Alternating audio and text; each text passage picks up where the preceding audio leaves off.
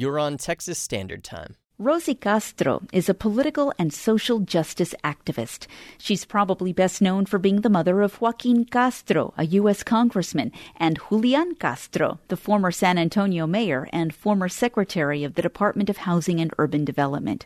She attended the 1968 hearings as a student at San Antonio's Our Lady of the Lake University. Injustices facing the Mexican-American community were well known to her. You know, when I graduated from high school in 65, over 80% of Mexican-American students were dropping out.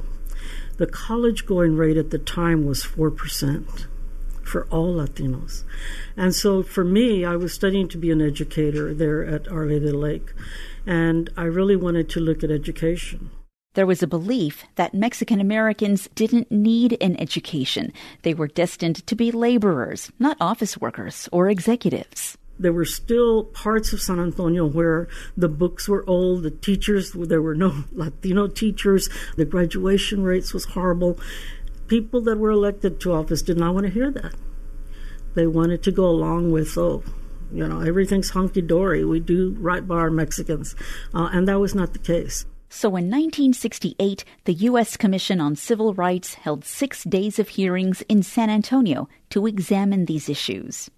Richard Avena also attended those hearings. He's the former Southwest Regional Director of the U.S. Commission on Civil Rights. From my experience having lived in Washington and working for the government, a lot of people just couldn't accept that Mexican Americans were being discriminated against because we were just going through the black civil rights movement. What was happening in Alabama, Birmingham, Mississippi, the killings of these freedom riders. And a lot of people would tell me, said, you Mexicans just don't have it as bad. Well, maybe that's what people saw, but it's because they didn't understand. Avena says in the 50 years since the hearings, lots of progress has been made. But for every step forward, there are 2 steps back. He points to the zero-tolerance immigration policy implemented by the Trump administration. We had to close the border because they said there were so many of them, we couldn't take care of them. So they were sleeping with their parents on the bridge. And that hit me so strong, I was very, very upset at that. I just can't get over that. Because you know what? They all had one thing in common.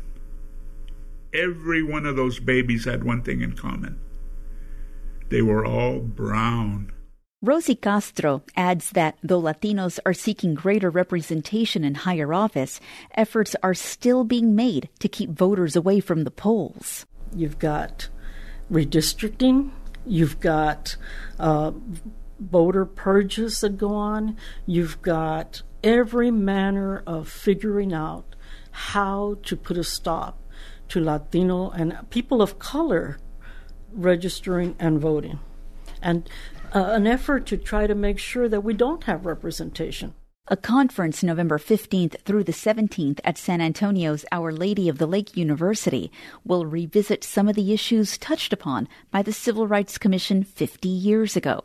And it'll tackle some new ones, including immigration and LGBTQ rights. Castro and Avena hope the conference will not only build on the discussions of 1968, but remind all Americans that the civil rights movement never ended in the 1960s. The fight still goes on today, every day. They understand that the more things change, the more they stay the same. But they also understand that to keep the ground they've won, every new generation of Americans has to learn how to protect that ground. I'm Norma Martinez for the Texas Standard.